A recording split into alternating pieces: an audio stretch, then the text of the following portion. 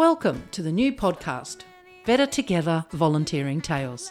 This podcast is all about our wonderful, generous Broome community members who volunteer for our non-for-profit organisations that rely on their help.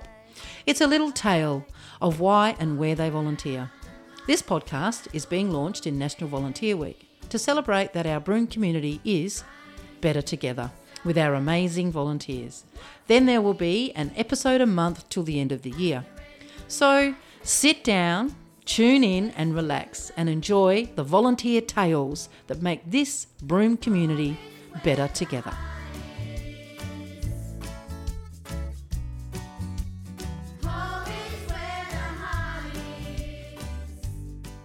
I'm located here at the Broome Historical Museum. What a wonderful place it is. I'm sitting in front of a display that contains some of the oldest houses that we used to have here in Broome. It's a snapshot of Carnarvon Street. I've also got with me Erin. Erin, welcome. G'day, folks. Erin, before we unpack what you like about volunteering here, would you like to inform the listeners of who you are?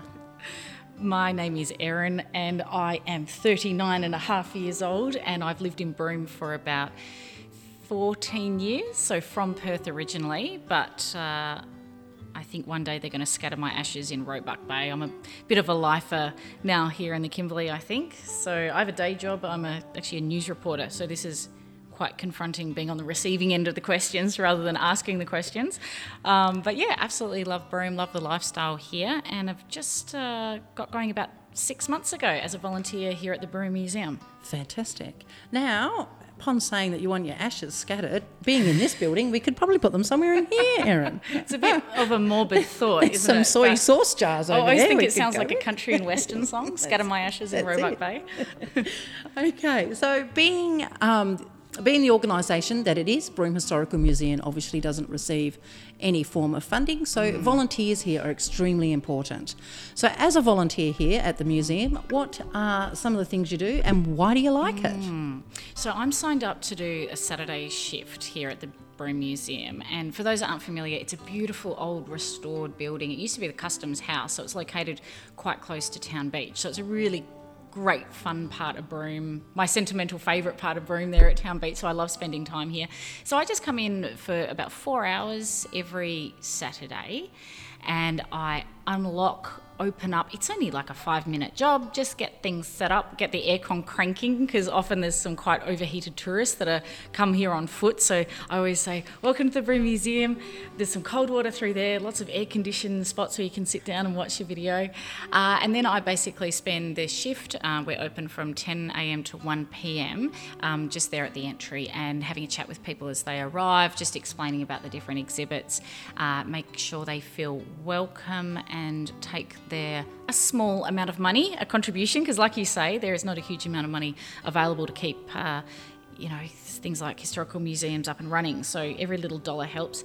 And then often I find that as they leave, they usually want to have a yarn, which I actually really like, because I think some people's idea of hell is talking to strangers, but I actually really like talking to strangers, and it's such a positive interaction because usually they're here on holidays.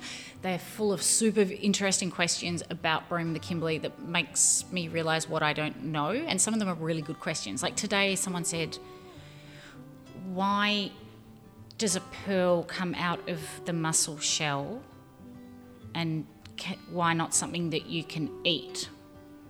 It's a very good question. I actually don't know. Might have to reference Pass Bailey pearls about that. It's like, don't eat the pearl. The pearl's expensive. But it's not like a Tic Tac, that's it. Yeah. But often it's also just having a bit of a chat about their visit to Broome, and I think that's why I'm probably like a better fit for this volunteering role than some others, because I quite enjoy it. I did hospitality work for years, working in bars and cafes, and I always quite enjoy having that chit chat. And I just love Broome, so I love so you're passionate about this. And telling them, I'm always like, have you been to Matso's, or make sure that they're like having a really good time. Yeah. And there are several buildings here in the museum, so there are several buildings that contain different exhibits. So when you direct people, you obviously have to direct them out to those.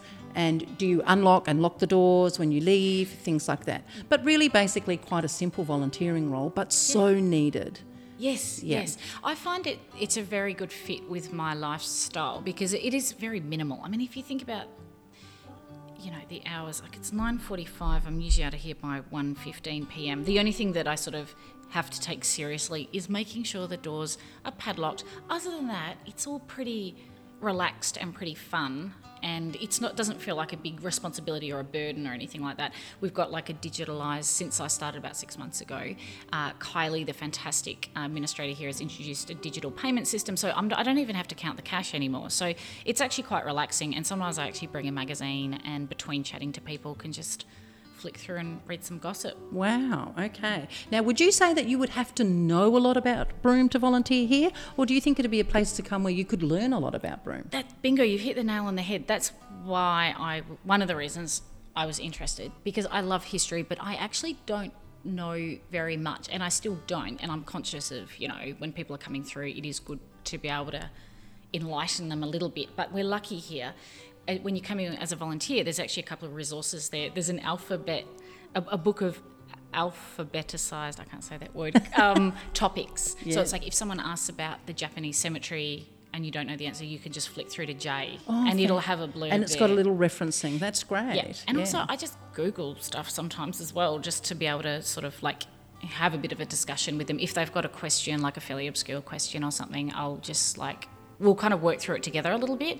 And I really love that because, I guess history, you can sit there and read a book and try and learn things, but this is a very dynamic way to learn. And so every shift I try and I have a little wander around, and there's always something new to see that's just makes you laugh or is really, really interesting.